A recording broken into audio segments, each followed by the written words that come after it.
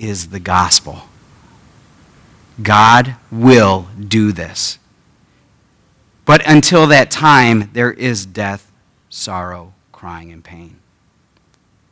So your purpose here is to embrace people that are experiencing death, sorrow, crying, and pain. We are here to pray for people that are experiencing death, sorrow, crying, pain. And it is happening right now. And until he comes back, you are going to see and experience death, sorrow, crying, and pain. Let's pray. Father, we praise you and give you honor and glory. Lord, I just ask that the Spirit of the Lord is here. Lord, you have called your Spirit the Comforter.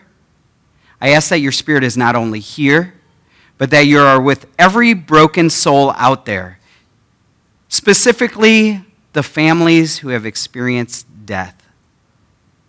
Come close, embrace them, send people their way to be a healing balm so that they might be lifted up and that they may remember that there will be a resurrection. You are coming back and you will do away with death, sorrow, crying, and pain. We pray this in the powerful name of Jesus. Amen. So to follow our ritual, sing with me. We'll see if this works today. Oh, come, let us adore him. Oh, come, let us adore him. Oh, come, let us adore him, Christ the Lord. So, if you've ever seen this video, and if you read the teaser for this week, this experiment has come back to life. It's called the marshmallow experiment. Has anybody ever read or seen videos on the marshmallow experiment? So a few years ago, my wife showed me this experiment that with one of her friend's kids. And so what they did in the late 60s and early 70s is they did this experiment at Stanford University, and this professor would put a marshmallow before a 4 or 5-year-old kid. And they'd say, I'm going to leave the room, but when I come back, if the marshmallow is still here, you get 2. And, wow, okay, I can do that. You know, probably the child's expecting they're just going to the bathroom, something, 2 minutes tops, they'll come back. So the child would walk out, the tester would walk out, and the child would sit there, and after a while, I'm assuming would agonize over what to do with this thing, this tasty treat that they wanted in their mouth so bad. Now, this more updated video, this is probably just a couple years old. If you can see it clearly, you see how he agonizes, how he stares, and then he's got his hand on his head, and he tries to distract himself and look around. Well, eventually, look at his face over here in the middle. He starts poking at it, and you notice that some of the kids start nibbling, but they feel, it's okay just to test the waters, nibble, it still will be here. See, he's smelling it over here. He's touching it, embracing it, and smelling it again. This last picture, this kid actually does wait it all out. So once the lady puts the second marshmallow, he shoves them both in it. They're both right there. He's got both of them like this. But you notice some of the kids couldn't handle it. It's probably, because in the experiment, they waited about 15 minutes. I know. Well, we think, it's 15 minutes, but yeah, for a kid, a 4-year-old kid having to wait, how do you distract yourself for that long? Well, they waited 15 minutes. You would see some of the video now, you see the kids, they basically nibble it till it's like this big, and they're like, I'm giving up, But he waited it through. Now, the end of this experiment didn't come till way later. because they revisited and restudied these kids when they grew up. And the correlation, and I don't know how scientific this is. I mean, you just, hopefully the correlation is scientific enough, but the correlation was that the kids that waited generally did better in SAT, like testing, standardized tests. They did better in educational attainment, and their body mass index was better. So many things were better about these kids that had learned self-control and could wait it out. That's crazy. They could wait to eat a marshmallow, and they do way better in life. Now, who knows how scientific that really is, but I do agree that waiting, there is virtue in waiting, and we'll get to that in a second. But waiting is hard, isn't it? Waiting is super hard. I mean, think about it now. I mean, I don't care how old you are. We have come to the day and age, like, for example, the internet. Could you imagine having dial-up right now? Do you guys, who remembers dial-up? Do you remember dial-up? Beep, you know, it sounds like a fax machine, and then beep. Who of you had a Juno account? Do you remember Juno? Where actually you would write your email and then, like, send it. It would connect as you're sending the email. When I lived in Korea, the first time was 1998, we actually got charged for the time we were on the internet. So what I would do is, when I would write emails, I would write all my emails. Like, I'd write, like, pages and pages on a Word document. And then I would paste them, and I'd start send, so that I was only on the internet, because you would actually dial in and then send it all real quick, hopefully 5 minutes. I'd get all my emails sent. We've got a parent right here explaining, what is this thing called dial-up? But can you imagine having to wait? I need the directions, Google, whatever, Siri, tell me how to get to, the closest Indian restaurant. Beep, beep, and then you see it, I mean, even now, 3G, 4G even seems slow. We need a 5G. Don't we? We need a 5G. Something that, like, downloads it right into my brain. Boom. Waiting is hard. There was a teacher when I used to teach at Campion Academy in Colorado, we lived all on campus, okay? So I would say his house, and I am not going to call his name because I know how big this Adventist world is, even though he laughs about it too, because I've said it to his face. His house was probably about a football field away from where he worked. So that's about the distance. He drove to work. And his reasoning was, it's not that I'm anti-exercise. By the way, he was the PE teacher. So you can figure out if you know Campion Academy. So he said, I'm not anti-exercise. I just hate that time in between. I want to do what I'm doing here, and I want to be there right now. I want to be there right now.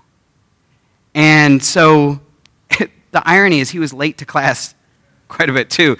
But he would drive. I mean, I'd see him run out of his house and get into his truck and drive to work. We hate to wait. I mean, there's the anticipation of a text. I text somebody and just waiting for them to text me back. We don't like waiting. But Sarai had waited 10 years from the promise. The promise was, you will have a child. Actually, you won't just have a child. There's going to be the stars of the sky. You won't be able to count how many of your descendants there will be. By the way, when that promise was given, she was 65 years old. Now, granted, we said that there was an age discrepancy compared to now, but she was still middle-aged back then. we would probably say about what we would say 45 nowadays, when the promise was made. Because she died at 120 something. So 45 years old, we'll put it in our context, and then she waits another 10 years? Could you imagine that? Have you ever waited that long? Maybe you've waited for a child that long. Maybe you've waited for a promotion that long. And you're like, I just keep waiting and waiting and waiting, and it's eating you up. Well, it's eating her up. So in Genesis chapter 16, it says this, Now Sarai, Abram's wife, had borne him no children, and she had an Egyptian maid whose name was Hagar. So Sarai said to Abram, Now behold, the Lord has prevented me from bearing children. Please go into my maid. Perhaps I will obtain children through her. And Abram listened to the voice of Sarai. Now, should I ask this question? Should Abram have listened to his wife? Men, what do you think? Should Abram have listened to his wife? No? So, the theology brought out, should you listen to your wife? Do not answer that question. Bill, you will die today. But here, if you look at the notes, here Abram follows the same pattern that Adam, his first parent, did. He listens against the promise. That's the problem. The promise is, if you eat from this fruit, from this tree, you will surely die. And Adam says, well, I'll still eat it. Because his wife brings him this fruit and says, I'm not dead. It surely looks good. Why don't you eat of it? And Abram here was promised, I will, if you wait it out, I will give you descendants. And they're going to conquer kingdoms. But the problem is that Sarai did not embrace the promise. Do you think waiting is good? Waiting is good. Okay? I try to tell my kids that. Waiting is good. Just wait. Wait for dinner, but they cannot. It's not good. Actually, Hebraically, waiting, if it connected with God, actually strengthens you. How many of you have ever done a plank? Do you guys know what a plank is? Who knows what a plank is? All right, I'm just going to show you. I don't know if this we can get. So a plank is where basically you wait. So when I usually do planks, if I do, I haven't in a long time. When I do planks, I try to distract myself. I do a lot better. I'm not going to stay down there too long because I might break buttons. When I do planks, I want to distract myself with something. But it strengthens the core. From the most, a lot of these core strengthening exercises are waiting, in a sense, exercises. How many of you have done wall sits? Wall sits? I hate them. You start shaking. Have you ever done a wall sit? You know what I'm talking about? Where you sit against the wall and you're just basically there and you wait. It's good for core. So a lot of people that work out don't work out core stuff. They work out other kind of muscle group stuff, but the waiting ones are the core. Actually, if you don't mind me indulging you, I know that I don't want to go too long, but I want to indulge you with why I believe waiting is so good. Please, if you love Hebrew, or I hope that you start loving Hebrew. I just pray for you. The word that is translated most often as wait, and the word that is, have you ever read the verse in Isaiah 40 that says, those who wait on the Lord will renew their strength? You know this one? And will mount up on eagle's wings, Well, this word wait is kavah. Say kavah. Kavah, nice. Well, this word kavah comes from a word, well, they all come from verbs. But I will tell you another noun, which is kavah. Branches or twigs. The root word kavah means to twist. So you would gather 2, 3, 4 of these twigs, and you would twist them and make a rope. Another word of kavah is rope. You would twist them together, and you would strengthen by twisting more twigs in. Hence, is it in Ecclesiastes that says, there's one strand that's easily broken, 2 stronger, but a cord of 3, unbreakable. It is from the word kavah, the idea of kavah. So I am wondering if that text actually does not mean those who wait on the Lord, I'm going to wait, whatever.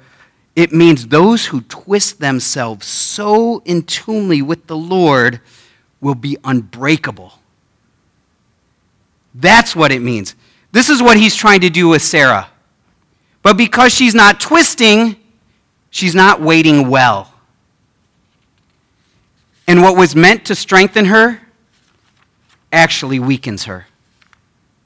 And so she says, please go into my maid. And then in verse 3, after Abram had lived 10 years in the land of Canaan, Abram's wife Sarai took Hagar, the Egyptian, her maid, and gave her to her husband Abram as his wife. He went into her, and she conceived, and when she saw that she had conceived, her mistress was despised in her sight.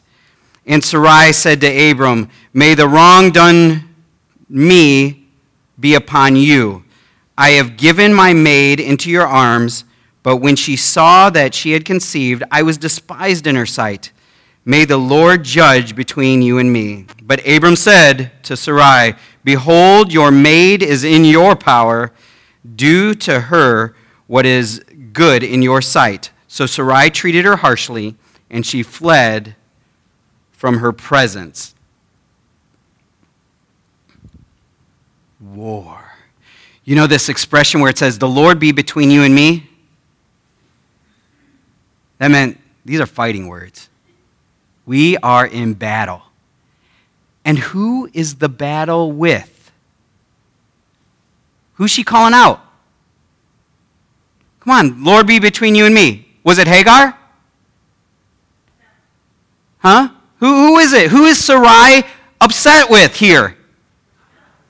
Well, she is. You are right. She is upset with herself, but here she's calling out Abram.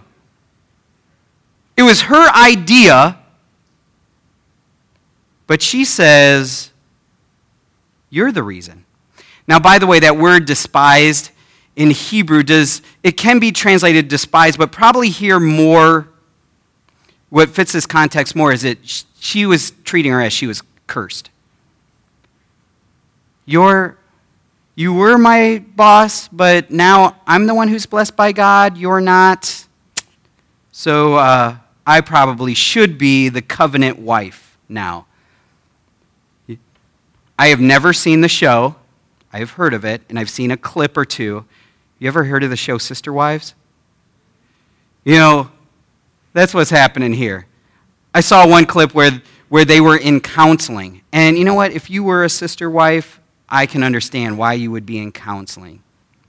And they are trying just to live together. If you don't know what Sister Wives is, Rod watches it regularly, so ask him. But if you want to know about Sister Wives, it's basically polygamous, right? I mean, it's one guy, several women, he's married, and then the whole show is how they interact with each other. They have kids, whatever. It's how you get. This is reality TV, and so they have to interact with each other and try to get along and play nice. Well, that doesn't always happen. And you probably don't know, and we don't know. But if you are in a war between women Men, if you are in a war between women, it's not good. So we don't know, because I don't assume that any of you are polygamists. I'll pray for you if you are. But have you ever, men,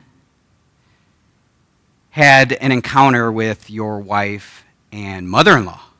Or your mother, not your mother-in-law, your wife and your mother, where they disagree? Oh, man. Luckily, my wife and my mom get along great. But when I was in Korea and I was teaching about stuff like this, oh, they let it out. The women were like, my mother-in-law, and in their broken English, but I knew what was, because there was fire. I mean, smoke was coming out of their noses, and they're like, my mother-in-law is horrible. And then if I ever met mother-in-laws, a lot of times they were more passive-aggressive, just like, oh, my daughter-in-law, bless her heart, she is so dumb. And I don't know why my son just dropped like 3 standards and got so desperate to marry this girl. And if you've been in the middle of that, I will pray for your souls. I'm so thankful it doesn't happen. And that's sort of where Abram is. Abram right here is saying, I don't want any part of this. Just please keep me out of it. Because she's got my kid, and I love you, and I don't want to die right now. In this battle, who's faultless? Who is? Abram is not faultless. Abram is a spineless chump, all right? You see him. He's backing away from every battle out there. He did fight for Lot. Now, I give him that. But every other place, he's like, I don't want to. No, please. I just want to. He's basically Pilate. None of the blood. I don't want it. He's a chump. In any battle, who is guiltless? I'm going to say a theory, because over my ministry, last 14 years or so, 13, 14 years, even in youth ministry, I deal with divorce, usually with the parents of my kids. And everybody and their mama has an excuse on why this happens. And I'm not saying, there are times, I truly believe it, there are times that this probably needs to happen. But most parties will say, it wasn't my fault. They do not own up. And you see, Sarai right here is not owning up. She says, okay, God doesn't want me to have a kid, so she blames God. This is one of your answers. She blames God. She blames Hagar. Hagar, you're mistreating me. And then she says, Abram, why'd you do this? But in a sense, she said, why do you listen to me? She doesn't say that, because then she takes blame upon herself. But she sort of puts it on everybody else and says, God, Hagar, and Abram, you've conspired against me. It's almost crazy talk right now. She's saying everybody is against me and conspiring. So the story continues. Verse 7, now the angel of the Lord found her, which is Hagar, because she had run away. By the way, Hagar means flight or escape in Arabic. So she might have been not Hagar until after the fact, until she left. So he finds her, the angel of the Lord found her by the spring of water in the wilderness, and by the spring on the way to Shur. And he said, Hagar, Sarai's maid, where have you come from and where are you going? And she said, I am fleeing from the presence of my mistress Sarai. Then the angel of the Lord said to her, return to your mistress and submit yourself to her authority. What are the two questions God asked Hagar? Where did you come from? And where are you going? Does she answer them both? No. She said, I came from Sarai. Does she know where she's going? No. Do you see her desperation? I mean, if you really picture her, she has nowhere to go. She just got pregnant. She's sitting on a rock. Said, I know where I came from. I have no clue where I'm going to go. I'm an Egyptian in Canaan. I know nobody. I'm a slave. I'm pregnant. What am I going to do? But God answers the second question. You will go back. I know where you're going. You don't know where you're going. I know where you're going. Have you been in that situation? You obviously know where you've come from, but you have no clue where you are going. You have no clue what God is going to do with your life, and you are in desperation. You might not be there, but somebody else you know is there. Maybe it's a child. Maybe you pray for your child. My child has no clue what he or she is going to do. But guess what? A lot of those kids know the same thing you know. And they are thinking the same thing. They're struggling. You telling me that a 35-year-old man that still lives with his parents, that plays video games and has no job, does not feel the enormity of that? They might cope with video games and eating and whatever. They might cope somehow and try to justify that their life is purposeful, but they are struggling with it maybe more than you as a parent. That's Hagar. I have nothing, and I have no clue where I'm going. But God says, I do. First, go back. You must go back. I raised this kid with a dad.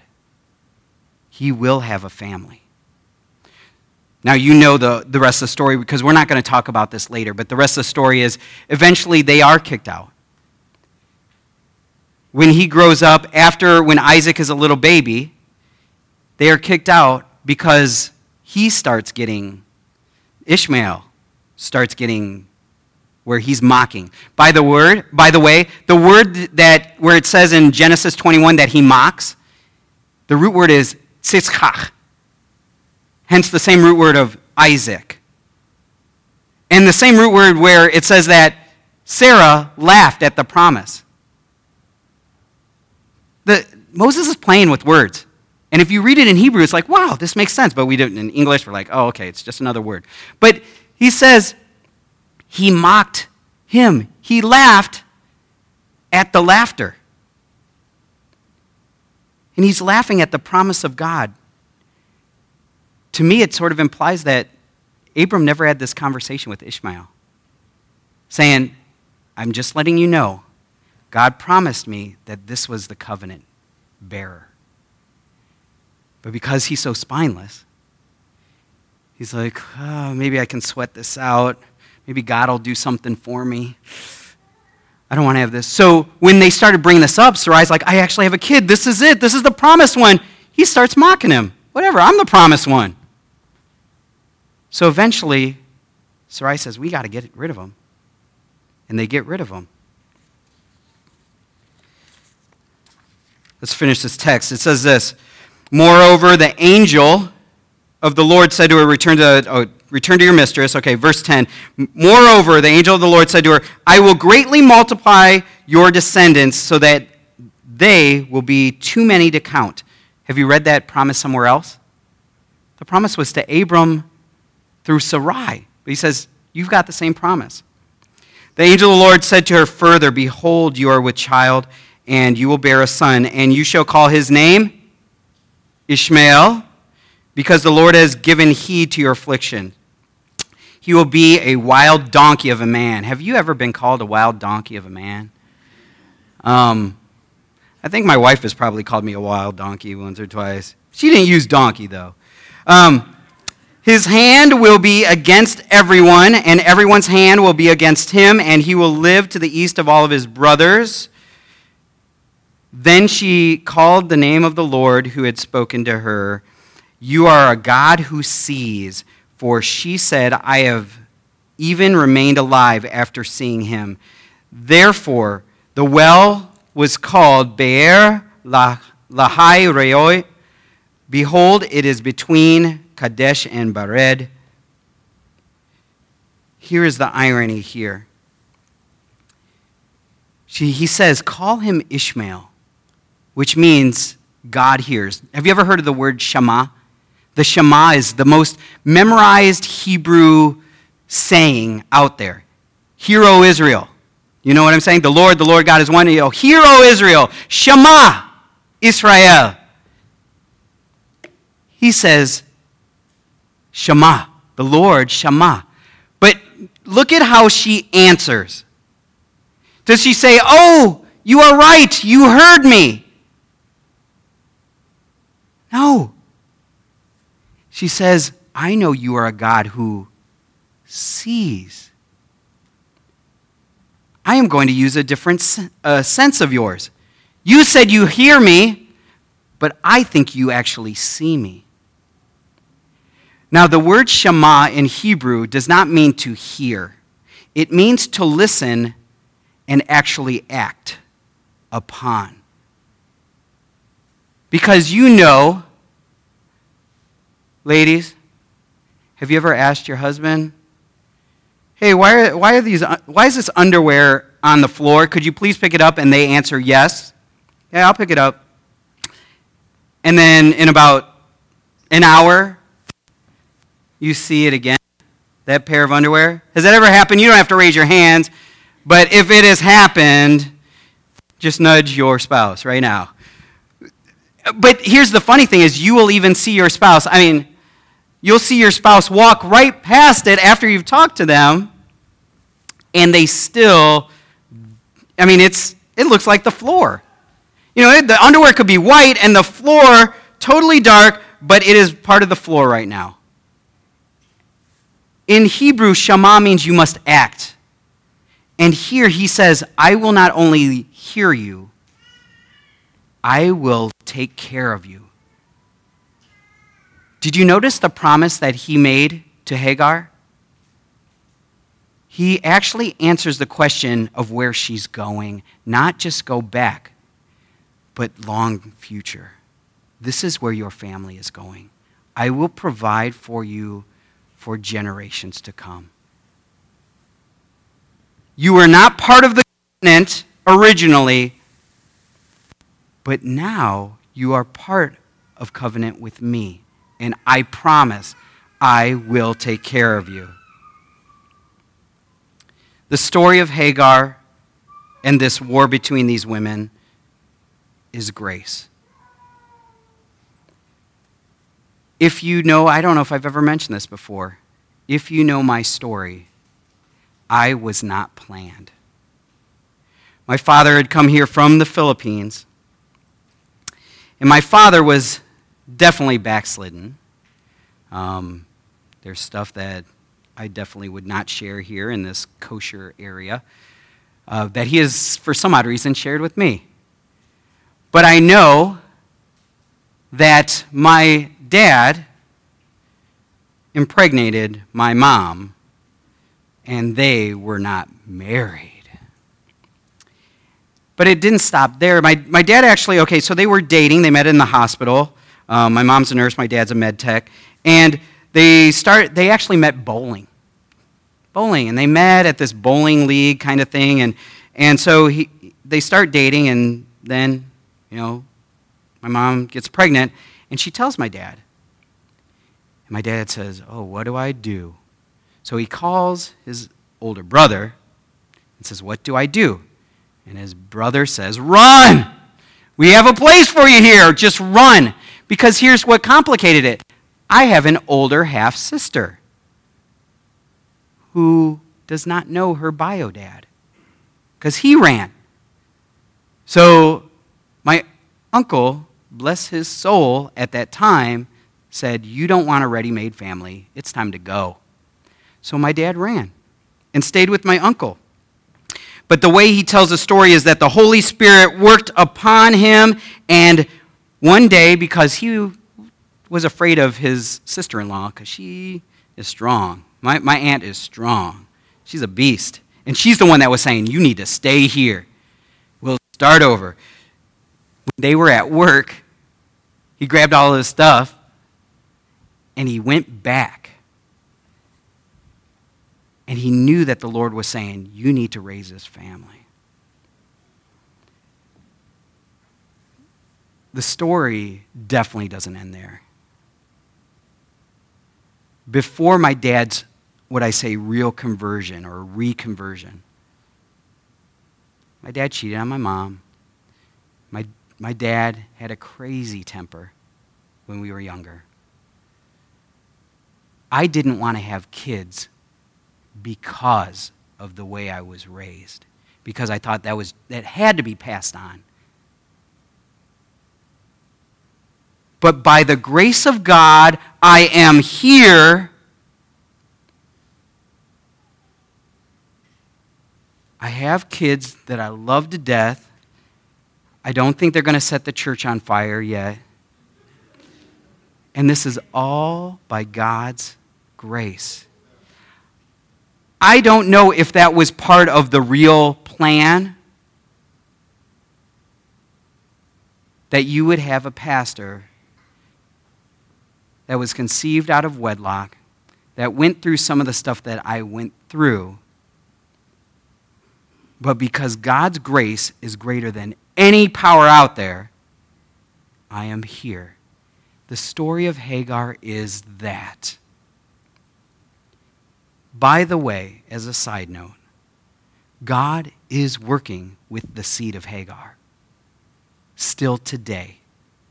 I know some of us are really sort of prejudiced against the seed of Hagar.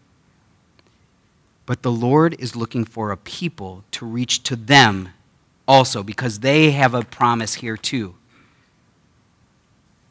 And when it all comes down to it, there will be some of them in the kingdom. It is a story of grace. Let's pray. Father in heaven, we praise you and give you honor and glory. Lord, if we haven't grasped grace, may we now, because it is nothing about me, what I have done, where I come from. You are the one who steers where I will go, and it is beyond what I could even imagine. May the power of the Lord continually show us grace. We pray this in the powerful name of Jesus. Amen.